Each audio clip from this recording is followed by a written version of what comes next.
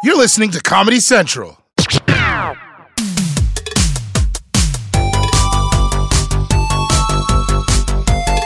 Hey guys, welcome back to another week of Your Two Dads. Today we have a very special episode because Sean's not here, so that's fun. A lot less arguing.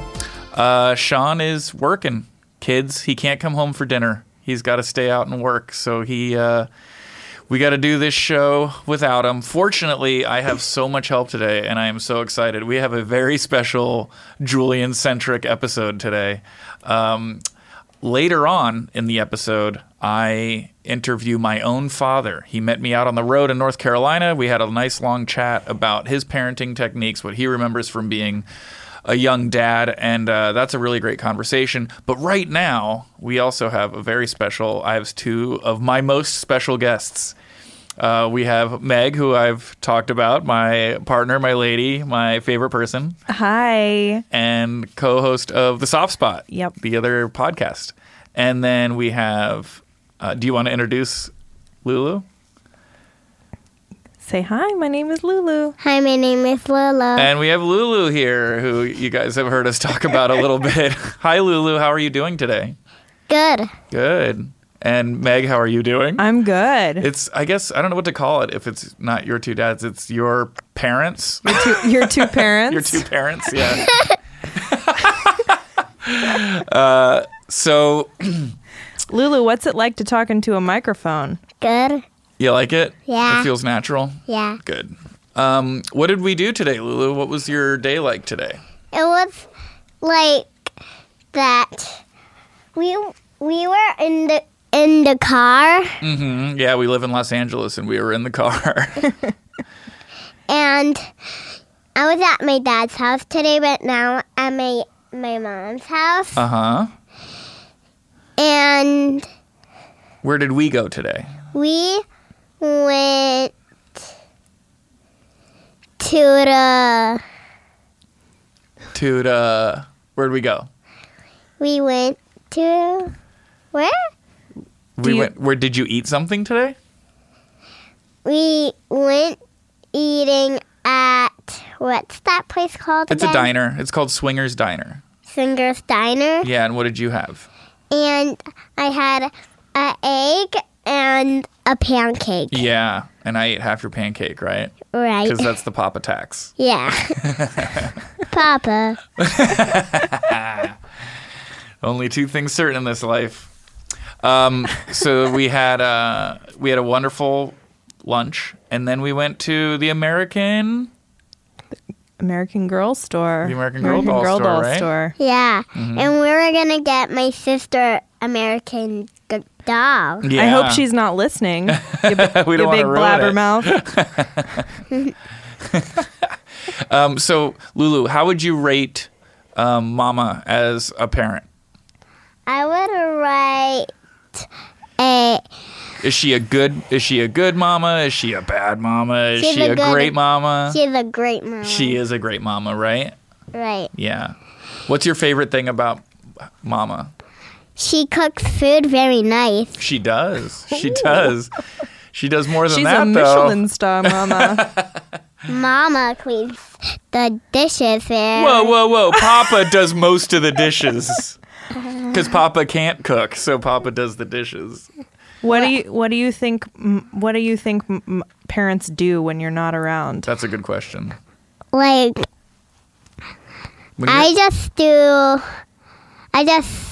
like to... No, what do you think we do? Like when you go to bed, what do you think that we do? Yeah. What do you think goes on after you go to sleep? I don't know.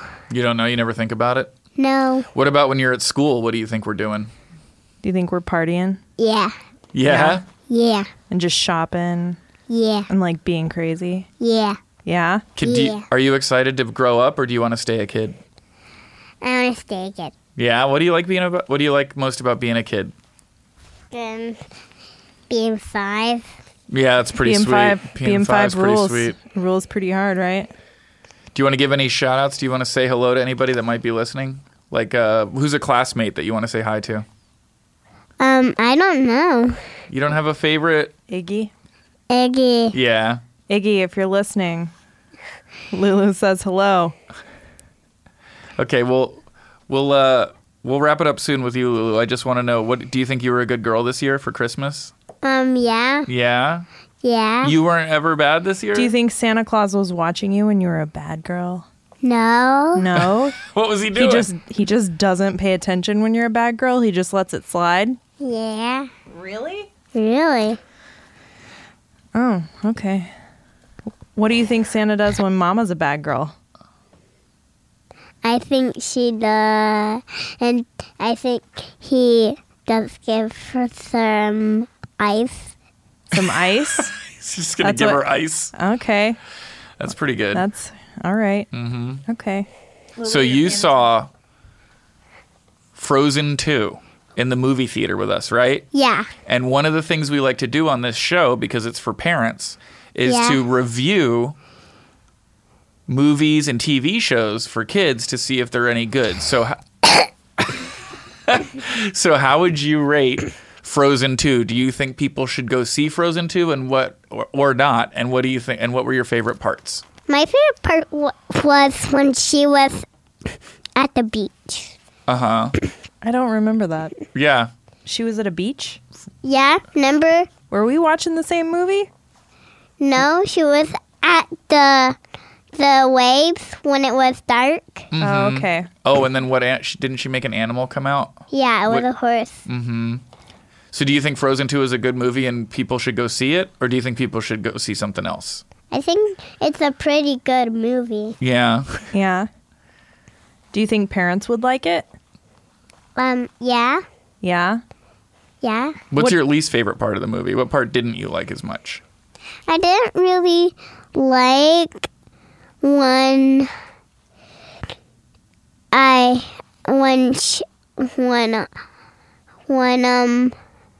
don't know. It's all good? Yeah. It was all It's good? just You can't think of a perfect. bad part? No. All right. They did it again. They knocked it out of the park. Yeah, Frozen wow. 2. Did you like the songs? Yeah. The songs from the first Frozen or the second Frozen? Which one's better? Second Frozen. The second Frozen songs are better? Wow. Oh. See, I'm more of a purist myself. Hot take. I like the first Frozen. What do you think is the best kid movie you've ever seen? I don't know. Well, do you think The Incredibles or Hotel Transylvania is better? I think The Incredibles. Mm-hmm. Okay. What about, do you think B-Movie, B movie. which she loves? I know. She loves B-Movie. She's seen it, I swear, 100 times. She loves B-Movie. Do you Yeah. think B-Movie is better or Frozen? Frozen. Oh, okay. Okay. Take that, Seinfeld. I think Lulu might be the biggest Seinfeld fan in our house. And she does. Yeah, she doesn't even know it. All right. Well, Lulu, thank you so much for being on the show. You're welcome. Did you like it? Yeah. Do you think you want to have your own radio show one day? Yeah. Yeah. If you had a show, what would you talk about? I would talk about Papa. All right. Yeah? I'm into it. All right. Thank you, Lulu. You were great. Say Lulu out. Lulu out. And say rate and review us on iTunes. Rate the reviews on iTunes. Perfect. Great. Thank you, Lulu. So Wow, I thought that she'd have a lot more to say, but Yeah. she was really dazzled by this curly cord thing. she could not take her She fingers couldn't out take of her it. fingers out of it. You had me watch a classic movie that I hadn't seen this week. Yeah. That I loved. I mean, really loved. Yeah. It was Troop. Is it Troop? Beverly Hills. Troop Beverly Hills. What a thrill. I know. It was really Oh, that's good. right. That was one of the songs, right? Yeah. I have that whole soundtrack memorized. You had expressed a soft spot for this movie, Yeah. which is our other podcast. Yeah. And Which, if you're into nostalgia, check it out. check it out. The Soft Spot. Megan Julian. We review, or we just talk about like old stuff because new stuff isn't as good. no, it's really not. There's not a whole lot to get excited about these days. I had no idea True Beverly Hills was the story of a divorcing family. Yeah, I know. I thought it was like we're gonna take these spoiled girls into the woods and it's a disaster. That's what I thought it was gonna be. Well, the real bummer of it, and I think we've touched on this on our show, movies like that where the kid is like, oh man, if my parents got back together, everything would be so much better. Yeah. They're so in love with each other. And that's like never just not how what's it really happening. goes, man. Sorry. No. Yeah. Okay. Anyway. Well, I interview my dad on Yes, this episode. you do. And you've met Bobby a couple times. I have, and I can't wait to hear what he has to say about dadding with you. Okay. So let's get to that. That's takes place in North Carolina. And this is, stay tuned. We'll be right back with my interview with my dad, Bobby McCullough. This is Your Two Dads. We'll be Woo. right back.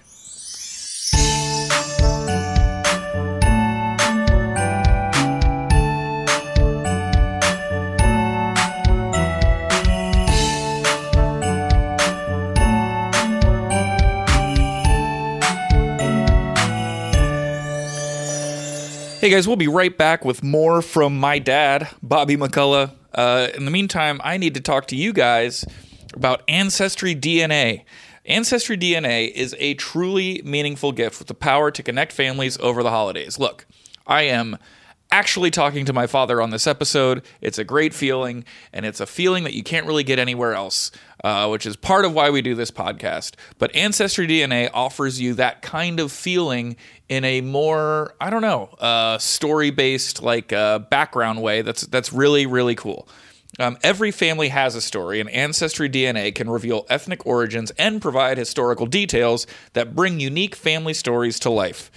Ancestry DNA is a gift that can bring them closer to their origins and to each other. So see how the details of your family's past can spark new conversations with your family today.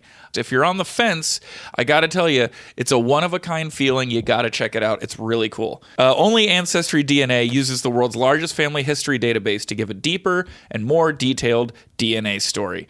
You can combine what you learn from your DNA with over 100 million family trees and billions of records for more insight into your genealogy and origins. Head to my URL at ancestry.com/2dads. That's ancestry.com/2 and dads to get your Ancestry DNA kit on sale today.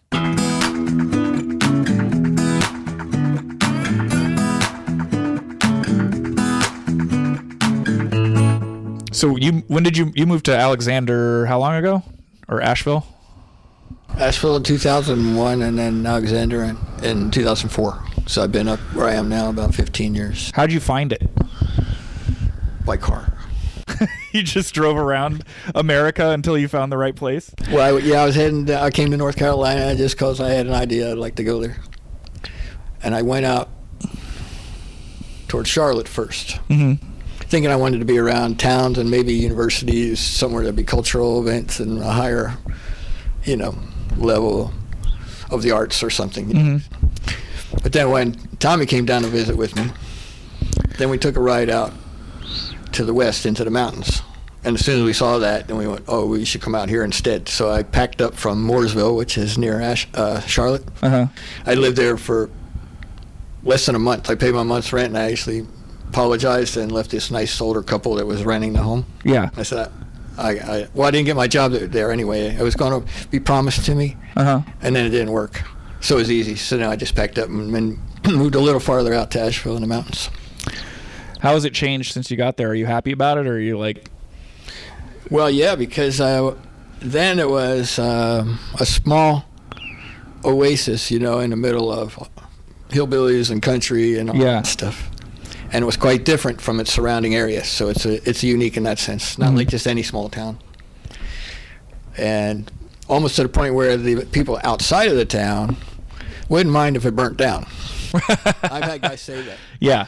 They think it's like Sodom and Gomorrah. Well, now we know it's like red state, blue state stuff, where it's like the rural versus the city center people are the actual divide in this country, not north-south. It's like rural. Yeah, I think so too. Yeah. Yeah. So there's that stuff going on. Yeah, I think that sensibilities. So Asheville is a liberal, area. Mm-hmm. All the genders and all that stuff's going on. Yeah. And clean living and global warming is all that. Yeah. You identify as male, right? Outside of that, no, I'm the question mark. They put that in there. Oh, they did? Yeah. Yeah. LGBTQ question mark. Okay. Or plus, they'll say. Oh, are you plus? Yeah, I think so. Okay. Yeah. I'm trying to make something out of all that. But anyway, the country people are really not like that at all, like the town. And but I liked it because I've always liked the two worlds. Yeah. So grow up in Philly, I think I'm a Philly hillbilly. Yeah, I like. You're from Hillbilly Adelphia? Yeah. Philadelphia? Yeah. You grew up in, you were born in Philly, and you grew up in, you started out, you call it the projects. I don't know if we're still calling it that. Subsidized housing, I think we call it now, but. Well, yeah, it didn't start there, but yeah, in my early childhood, we did live in two different projects. Oh, okay. And once my grandparents I was born in the house that you were born in, which is unusual. Yeah. In North Philly, right? Yeah. Yeah. Yeah. And that was on the block, row house in Philly. But because my parents were so young, they stayed with them for a while. Mm-hmm. Then my parents were separated and divorced for 6 years, from the time I was 6 till 12. Mm-hmm. At that time, we lived in the projects. Okay. But they weren't like boarded windows, graffiti projects. They were just poor folks, mostly single parents. Okay. Mostly absence of dads. So how did that feel? Did that feel a little bit better or worse, having the friends you would make there having a similar situation? Did you guys feel like, oh, we're the rejects, or did you feel like, oh, I have people here that kind of also know what it's like? I wasn't aware of that class consciousness. Okay. I was aware of when people would say, oh, he's from the projects. No, I mean the parent thing, the absent father thing. Was it cool having friends that had the same situation? Well, see, when I was between 6 and 12. Right? Right. So when you're 6, what do you know? Nothing. Like your daughter is 6 now. Yeah. So you know what she knows. Mm-hmm. Well, when I was 6, I knew I was already felt an aloneness, an independence, I'll call it. A stubbornness, a resistance to authority, structure. A defiance. Fuck yeah. You got to be. When my mom told me I had to go to school, because my dad dropped me off this kindergarten, and I just didn't want to go. So I just walked around the city, and then I went home. And when I get home, Mom says, what are you doing here? I go, I live here. She said, you got to be in school. I go, I don't like school. Wow. She says, you got to go to school. I go, what do you mean I got to go to school? They make you. Who's they? Yeah. Us. You got to go. No, not her. They. Yeah. So I'm like, they? I didn't like any of that. Yeah. I'm trying to picture, in Goldie's world, the thought of any of those kids rebelling at that level of like not going and just wandering the neighborhood. Yeah. I mean, that's just something. It feels kind of like a different time where that's even possible. But I just don't know any kids. I've never seen a kid in any of her classes that would do something like that. They love it. They seem to. I did have a love-hate with school. I loved the learning and all that stuff. Yeah. It went too slow for me because they had the class all mixed in with the stupid kids and the really bright kids. Were all in the same class. Right. So what speed does the teacher go? Yeah. Slow. Well, I think that's, So, but that defiant streak definitely didn't go anywhere. Project thing. So the time we lived there was right in there. I was 6 till I was 12. That's when when I was really younger than that, I think we did the first project. The next one was actually built as an army barracks during the Second World War. Okay. So when the war got over and they pulled the troops out, then they made it residential, and that was all, the low-income housing or whatever. One of my friends did have a dad, but it worked against him. He was a trucker, and when he came home, he beat his mom and beat him. Yeah. And drank. And so you were aware, like, maybe my dad could be around, but it's not always necessarily better. I didn't have a good opinion of men. Right. From that. Because they left all these families and women, and then when I did see them, I wish I didn't. Well, that's interesting because from a young age, I understood from you in a way that I probably wouldn't have been able to articulate necessarily, but that like machismo and macho dudes were like bad. And I don't know if you just like said that directly. You probably did. Or if I just kind of gleaned that from your philosophy. But like, I've never felt like, you know, the bad boy macho thing was like good in any way. Well, you're saying that in those terms, it sounds a little different. These were creeps. Yeah. You know? Yeah. I like them. I don't mind a macho guy. No, me neither. Not anymore. Or a guy that rides a motorcycle. But I was conflicted about Guys that masculinity. beat their wives and hurt their kids. No. Right. Even that, so I saw a lot of that as a kid. Yeah. It was very impressionable. I saw a lot of really bad things happen in the city as a kid that kids shouldn't see. Violence, abuse, and all that sort of thing. Yeah. And not the worst. I'm not comparing myself to somebody that really has a problem with it. But, I mean, I saw it around and I could feel it. Right. And I guess I'm stressing that I felt on my own since I was in kindergarten.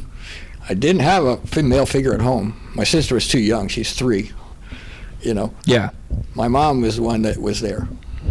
And when I went out the house, it was up to me what I'm doing, how I do it. As long as I got home after school, took my school clothes off, because my mom always treated me very well, no matter how poor we were. We had really nice clothes to wear. She would always do that for the school year. So after school, I'd go right home, change my clothes into my play clothes, they call them. Then I'd go out, and there was no problems. Get home by the supper time or whatever, come in when it's dark at night. You know, don't get arrested, and you're good. Yeah. So I really felt I'd learned a way of getting along independently. And being out in a big city when you're that little, that young, you see all the hard guys, the creeps, the things that can go wrong, the commotion. And so I just figured that out myself. I was a rambling guy. I always wanted to go to different neighborhoods, and I'd run everywhere. I'd take the trolley downtown, or, you know, the L downtown, the trolleys everywhere, fishing, everything.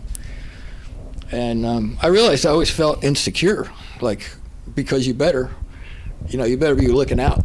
Yeah. There's a lot of bad things that could happen to you. Yeah. So anyway, but I think that's important because I didn't have a father figure at that time. But you said, so Pops comes back at 12, and that's a very interesting age to have a male figure all of a sudden come back. Right. Because that's when we go through puberty and, you know, we're trying to like... And I don't want to say he was totally out of the picture all that time. Hold it close.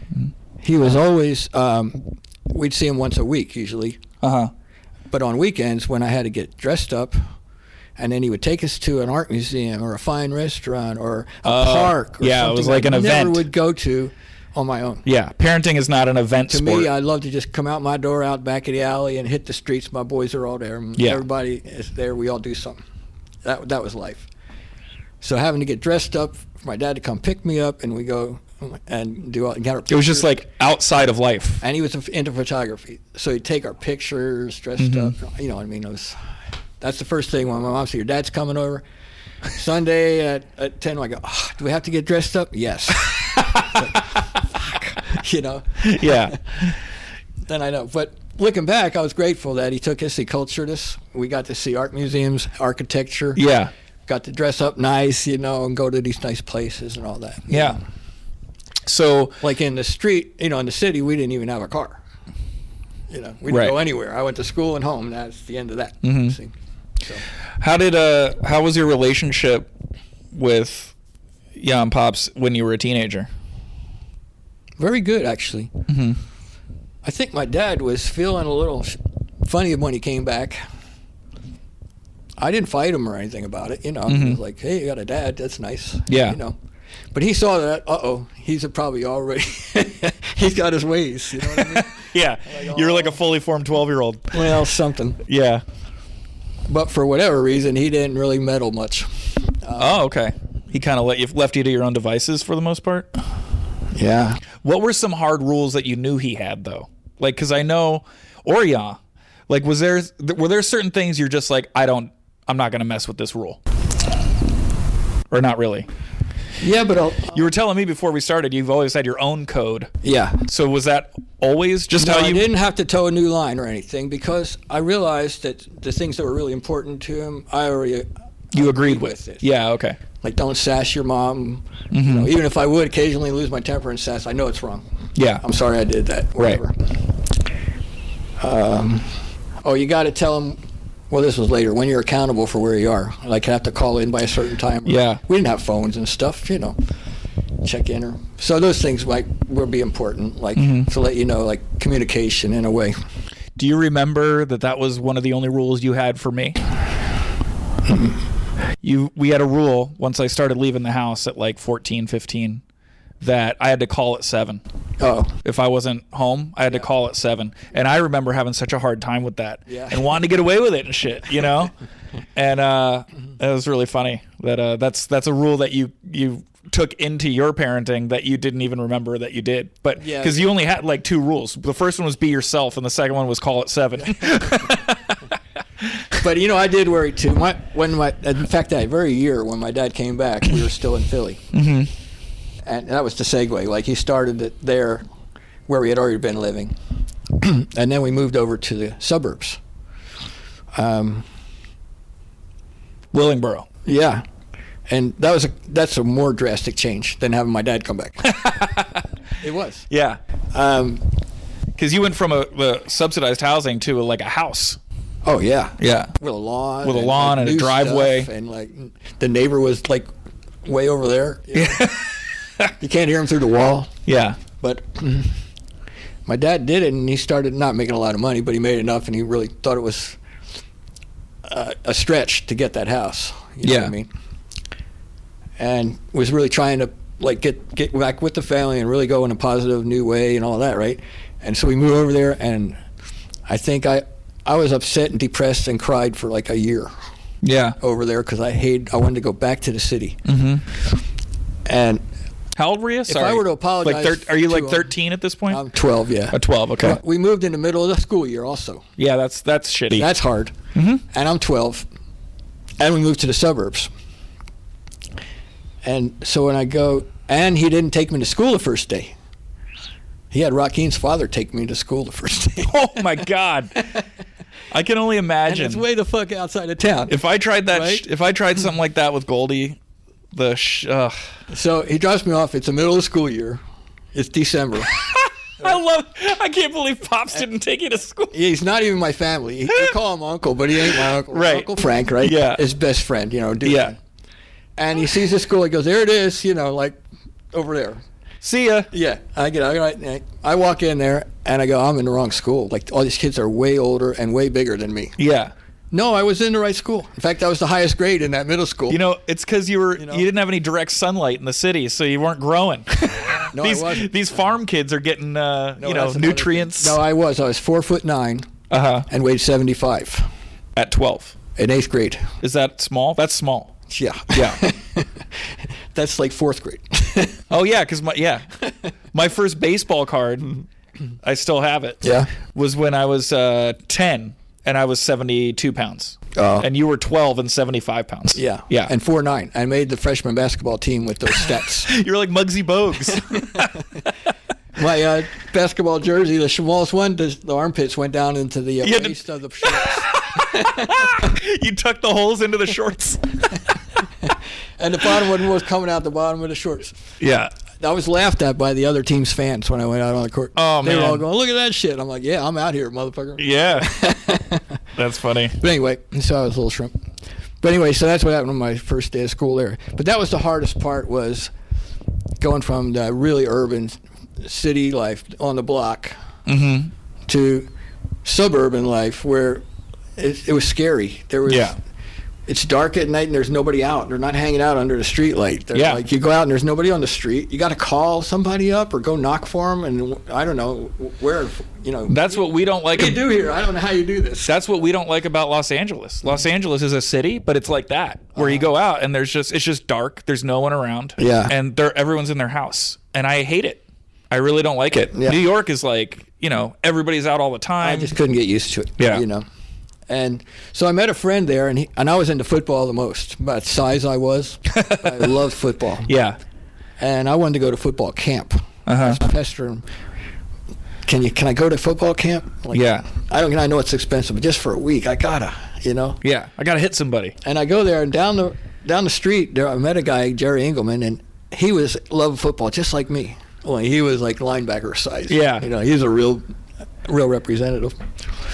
And we got along great. And within a month, he moves. Oh, man. The family moves. So I lost the only friend I made. Yeah.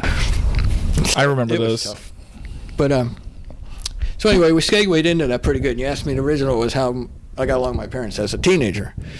And I say very well, because they didn't ever get in my business. So you think giving a teenager space to do it on their own a lot of ways is felt good to you as a teenager? It was like we didn't have to talk about specifically anything as long as they felt the guidelines were being adhered to. Right. Like, yeah, he's all right, let him go. You know what I'm saying? But what I did miss was guidance. Now, I don't mean this to be a indictment of my father or anything. I'm just saying we didn't have much of that. Mm-hmm. We were free to talk about anything at the dinner table. So, and it was always late because my dad got home so late. Yeah. 8, 9 o'clock we'd be eating supper. But then we weren't. So you had to wait to eat for Pops to get home? So your stomach is growling. Terrible. It's terrible. And my mom wouldn't let me eat in the middle. I say, Mom, give me something, hold me over. You got to give me something, I'd beg. What would she say? She's got, no, you got to wait. Would she say you're not going to die? Not really, but she just wouldn't give it up. It was just like, no. And then she might give in on a little something. But A cracker? Yes. No. You're killing me here. And then the phone would ring, and I'd hear him again. I go, oh, shit. He's calling because he's going to be later. It's another delay. And so it would just be one after another. And my favorite one, I'm just leaving the office now. I said, did he leave? No, he's leaving. I go, that ain't it. No, that's not getting it. Then I know in a half hour the phone rings again. He's still there. See? Yeah. You know, it's that Jerry Jeff Walker song, where, just drink lots of water, boy, and move real slow. We used to do that when we were hitchhiking. So, Anyway, you know what's funny is even as his grandson, I witnessed that plenty of times. Oh, yeah? Of him calling. I've been at the office when he's called, and I've been on the other end when Yah answers. Yeah. When it's, I'm leaving. And she would hang up and go, he's not coming. No. You know. Anyway, go ahead. But when we were kids, she always tried to make it sound right to us. Yeah. Oh, he'll be here in no time, you know. He's in Philly. We're in New Jersey. I'm like, no. We don't have cell phones. He called from Philadelphia. Yeah. So anyway, but our supper table was, like I say, open for any kind of topic, no profanity. Did you feel comfortable bringing up anything at the dinner table, or did you feel like you couldn't do that? Well, you know how I am. Whether I felt comfortable or not, I just was bringing it up. Okay. You know, I'll give you an example. So if you got something on your mind, even to this day, you don't keep it in. You don't think. Oh yeah, I do.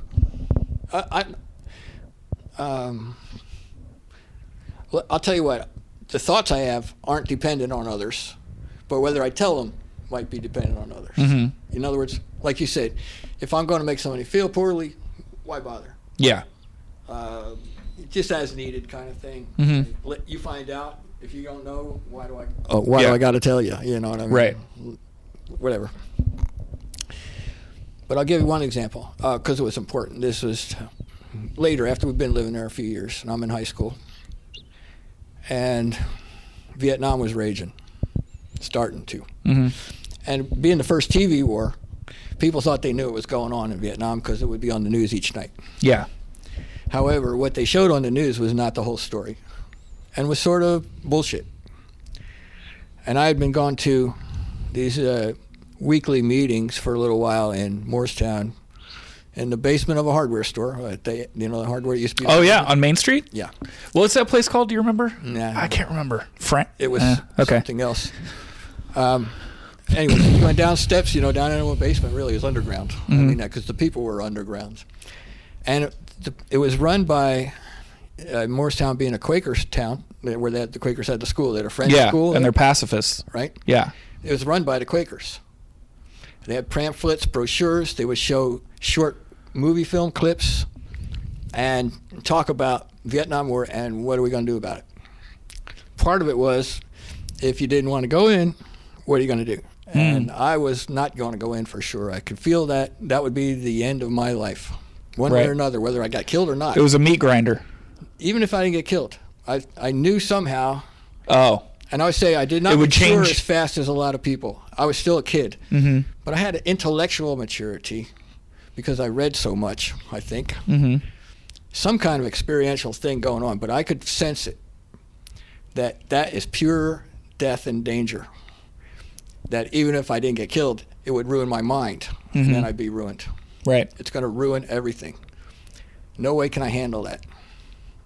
So I plan to evade it. And go Did to you have Canada. Did you have an awareness that you were more sensitive or less sensitive than the average kid? Is that why you thought you'd be ruined, or you just figured this would ruin anybody? Well, for one thing, the military, the way all those, that's completely opposite the way I felt. Yeah. Like tell you what to do, when to do it, what to wear. Oh, no, we're not doing Yeah. that at all. Right. But this was beyond that. Now we're talking about your life too. Mm-hmm. See? Yeah. So you're giving up your liberty and possibly your life and your sanity. And how I knew that, I don't know, but I didn't care. Mm-hmm. I always feel the same way. Sex feels great, and I don't care why. Mm-hmm. You know? So fucking go with it, Mm-hmm. you know? So I looked around, what do I do? Well, they say don't fail to register. Then you're illegal right now in your country. They'll go arrest you, and you'll be in a whole world of If you shit. don't register. Don't register. Mm-hmm. But I was too young to register anyway at that time. So, but What I are was you, like planning- 15? Is that around? About 16. 16. 15, 16. And you're supposed to register when you're 18? Okay. 18. So I was planning to go to Canada. Mm-hmm. Canada was friendly about it. They'll let you in. But you can't come back. Right. And the conditions on when you'll be able to come back were vague. No one knew. Vague. So they said, to be sure, make pretend you can't.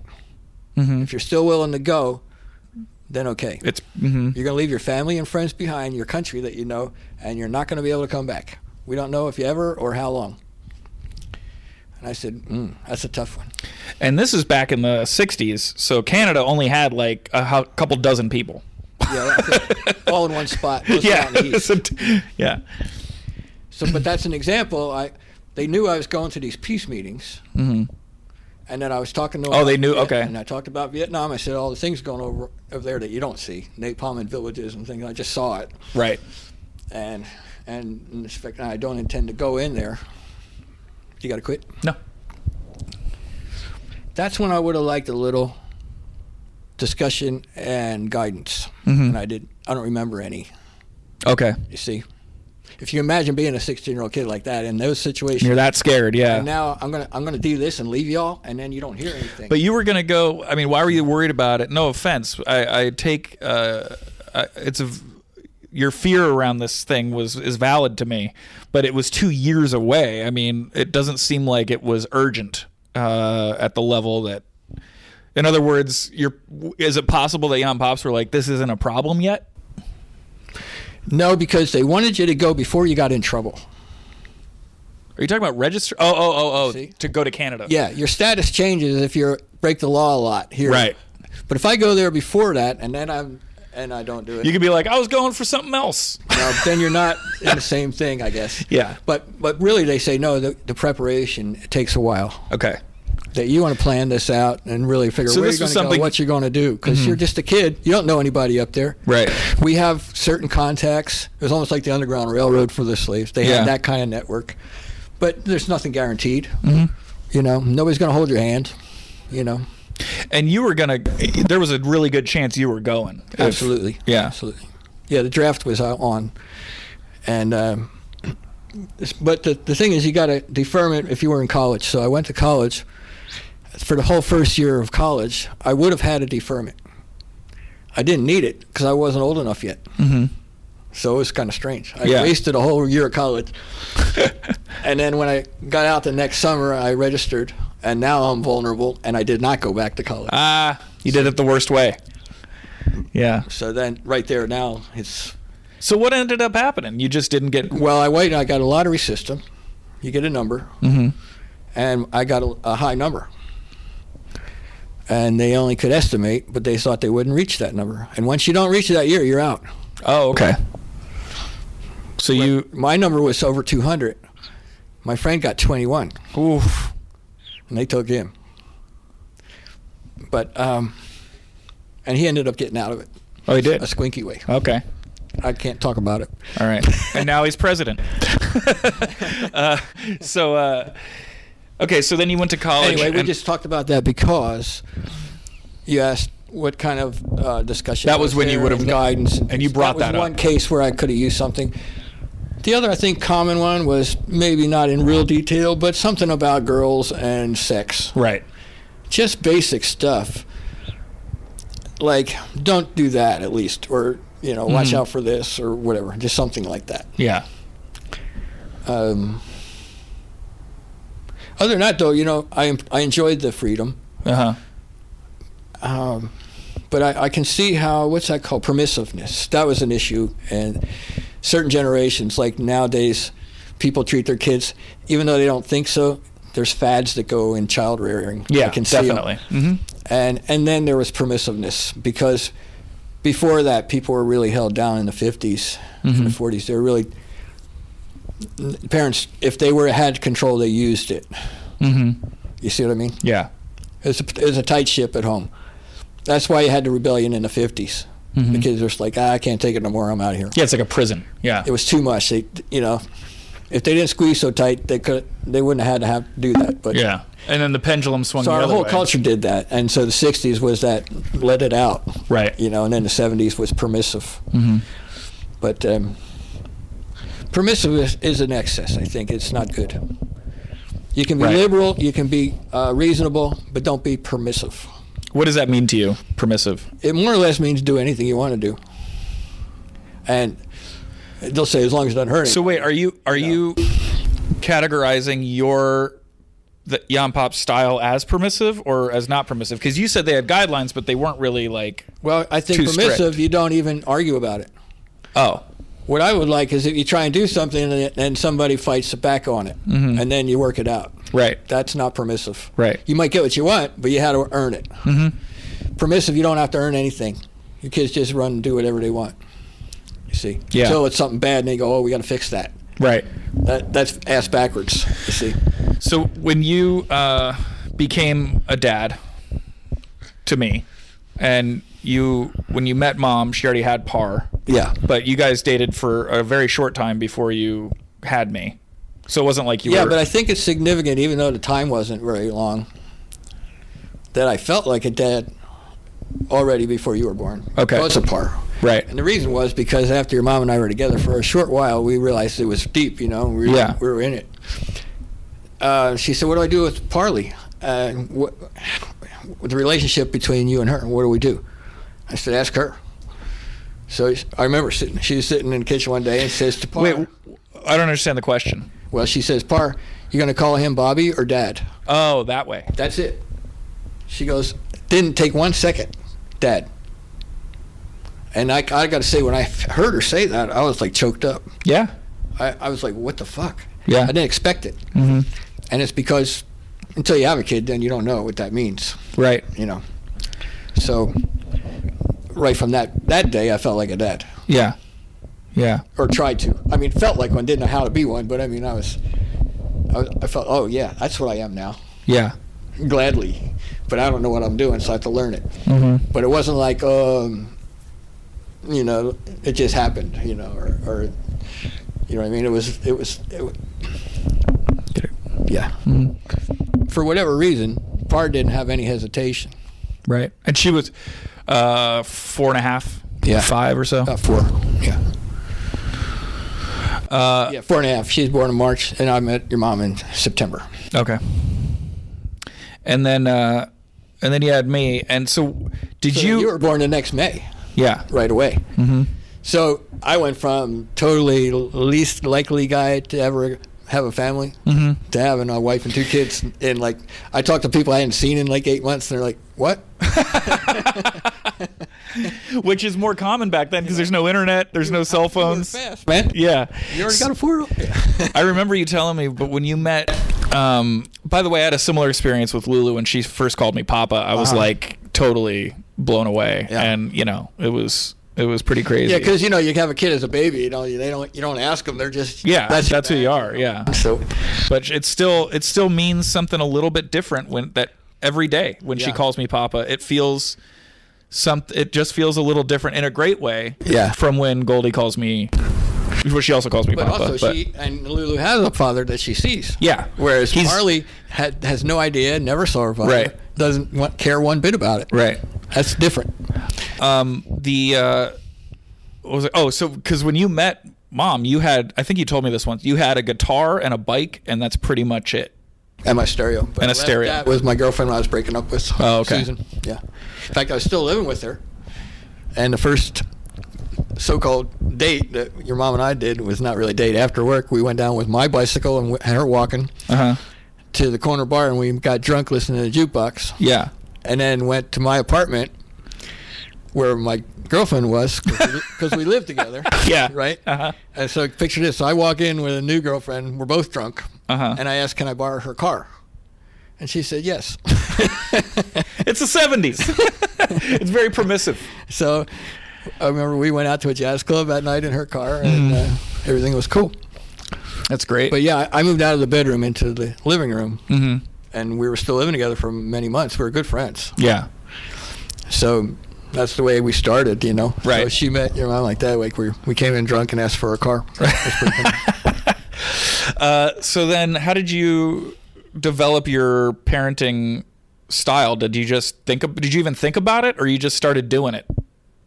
Do you remember thinking, my parents did it this way, so I'm going to do it this way, different or the same or whatever? Or do you remember just thoughts about wanting to do something differently or the same as you were raised? You know what I felt, I guess? No, I didn't have that consciousness about it. I think inbred in me was my parents, of course. You know, everybody seems to do what their parents did. Yeah. You know, to some extent, at first. Yeah. So they go, or yay, or take some, leave the rest, whatever. But I didn't feel that way. I was never conscious of it that way. What I tried to do was just maintain the way I'd always lived, and now there's more of us. It sounds funny, but that's just the way it went. You know, you got other people to think about, but that's true whether it's a friend or family. In other words, if you're used to doing things on your own, which I was, then it's a hard adjustment to accommodate others. Yeah. Okay.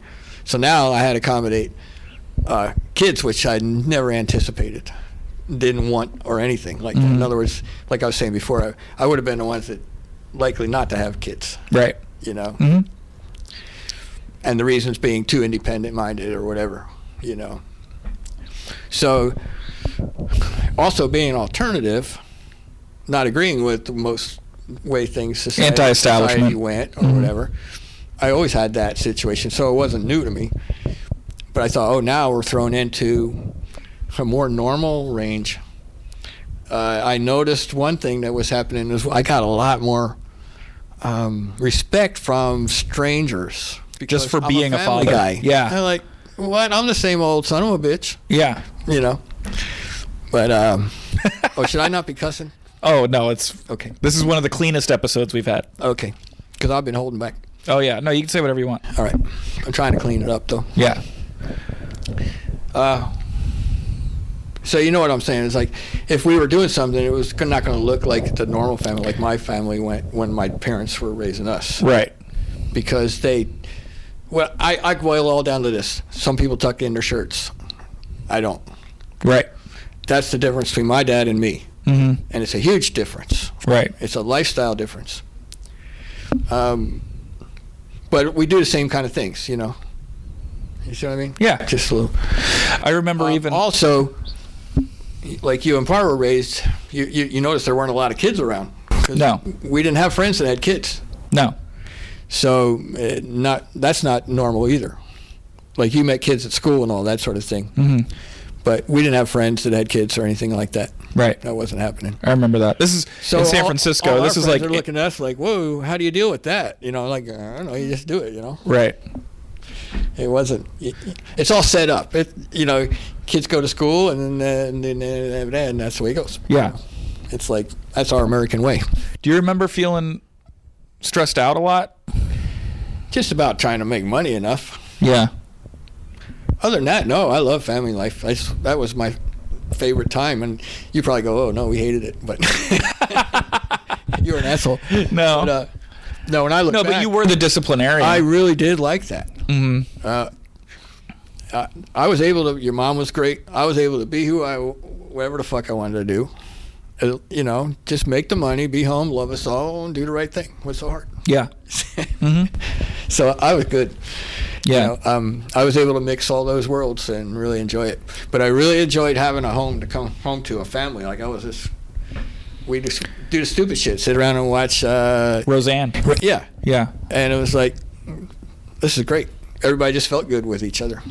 And so really, it was just financial stuff I that was. did. Huh? Then I'm like, fuck rent, you know. Yeah. Yeah. But yeah, if it weren't for money problems, I wouldn't have had any problems. Yeah. Yeah, I don't remember. There's never fighting between you and Mom. No. There was never. I mean, Pa and I had a healthy fear of you, but I think that that's good in a way. Yeah, in a way. Like you're saying about being sorry and all, I'm sorry to you personally because I know many times I screwed up. Like it was just flat out bad wrong. Yeah. I didn't know that. Yeah. Well, I'm not. We just did that kind of stuff. I'm not trying to pin you on anything, but I know if I was listening to this and I wasn't, and I didn't know you, Yeah. and barely knew me, I would want to hear a specific example, and I'm about like a time that you feel like you let me down, and I'm not trying to do this like because I got some fucking axe to grind. I feel bad about him, and I can't feel any worse. Right. But the most important one was when Mom was dying, and we both went up there the first day. And I think it was, and we're in that middle room, and she was on her hospital bed thing, which she didn't like. Yeah. Remember? And then you started talking about something, because her and I were talking about something, and it wasn't a question or anything. And all of a sudden, you just started to feel bad and broke up, started crying and stuff. Yeah. And, you were saying something like, I don't know. You were just lost. Like you say, I don't know who I am or what's going on here. You're having troubles, right? And started losing it. And I was in a terrible fucking marriage is what I was in. Well, whatever reason, it doesn't matter. Yeah. But there's Mom and there's you, and I didn't react like I should have. I should have just gone over and gave you a hug. Yeah. And she goes, "Go hug him," like that. You see what I mean? Yeah. Right. You see what I mean? Yeah. So she was always that guide for me. Right. I never found fault when she said something like that. It was right. Yeah. That's why I married her. Right. I never ran into a person where I was like I didn't have to worry about it. If she said, do that. This is the right thing to do. That's what I'm doing. Yeah. I didn't think of it in time. Yeah. You know? Yeah. No, I have that with Meg where I'm like, when it comes to that kind of stuff, like that emotional stuff, it's like if she's ever wrong, that's fine because it's the one time she's going to be wrong and I'll still back it up. Yeah. And really that's part of your hard work is to figure what that is, the know or more, so you can find those. Yeah, I need to get there faster. They do have on my own. They do have them. At first, you don't think they do. Yeah. But no, everybody makes mistakes. Yeah. But anyway, that one I really would like to take back. I apologize to you right now. Actually, I'm sorry. Oh well, I didn't comfort you. I appreciate that, but I remember that exact. Oh, exactly. That's what he needs. You know. Yeah. Fuck all the other stuff. We're not talking about things here. It doesn't matter what the things are. Right. That's what she was saying. Yeah. Just go hug him. Yeah. And what also was very important about that is how bad off she was at the time, and that she was able to say that in an insistent way. That was remarkable because I knew she'd drifted far enough that she didn't do very much of that. Right. In fact, her and I didn't talk about anything when she was difficult going through that whole thing. Anything. Right. She did not want to, or we would have. I was ready to lay down and do anything. Whatever she wanted to do, that's what we're doing. And she never wanted to bring anything up from the past, talk about. Oh, she didn't want to? Nothing like that, no. And so emotional stuff did not come out in that way. If she said something, it was a matter of fact. It could be an emotional statement. Yeah. But it was just like a dry fact. Do this, you love them. You right. See what I mean? Like that. That's interesting. Yeah. So I made it more poignant. Yeah. Saying that she came out of that shell and said that weak state that quickly reacted see. See, now I remember that moment differently because I don't think that I knew that I just needed a hug either. I think I am very content focused, and I think that I was probably looking for What I thought I was looking for was for you to say the right thing, or for her to say the right thing, or for me to get out what I needed to get out. Yeah.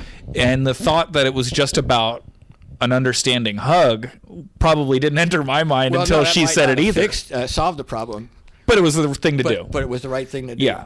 No, I remember you start there is what I'm saying. You do that first. Yeah. And then you work out your shit. Yeah. I remember saying, like, that moment, what I was talking about was also not only like I didn't know what I was doing, or, you know, and I didn't know how to have the courage to change it at the time. I wish I had the courage to be like, I'm in a bad situation and I need to start making a lot of changes to fix it. But I just wasn't doing that. Yeah, well, yeah, it was a tough time. It was a really tough time. I mean, just the thing with your mom was hard enough. Right. So, like, I didn't worry about that. I understood that. I just didn't think it was for me to meddle with. Mm-hmm. You know, like, what could I do? But I remember saying to you, like, I never thought that the way I was living my life was something you were okay with. Where's that? Like what we were talking about before we started this show, which is like the way I handle situations in a non-direct way, where I can be shady, where I can be, you know, get what I need, not the way that is noble or straightforward. Yeah. I always got to do it like the crooked way. Mm-hmm. And not only that, but then the comedy thing was like not really. I think that you respect comedy. We loved watching stand-up comedy when I was a kid, and we had that as a bond together. But I always felt like my style of comedy was not what you were into. And that's what I was saying to you when I broke down, I think. I think it was a lot about, like, that I didn't think that the way that I lived my life was something that you approved of. And then you said, you were confused by that, and you look confused by it now. But you looked genuinely like you had no idea that that's how I felt. Right. And then I think that might have contributed to you not hugging me right away, because you were probably like, where the fuck is this coming from? Mm-hmm. You know? And then, but you did say everything. I'll tell you, because you probably don't remember saying this, and it's nice to hear when you do something nice. You said everything you do is golden. That was the sentence you used. And it's funny because eventually, Goldie's name is Goldie, and I never forgot that sentence. Oh. And it happened before Goldie came along. But that sentence was like, oh, okay, I've been wrong this whole time. It's like something I just thought. I never went to you and said, is this an issue, until that moment. Yeah. You know? All right. Okay, we really got to stop, because I don't want to make our producer edit too much. Okay. But yeah, that's good. This has been a Comedy Central podcast.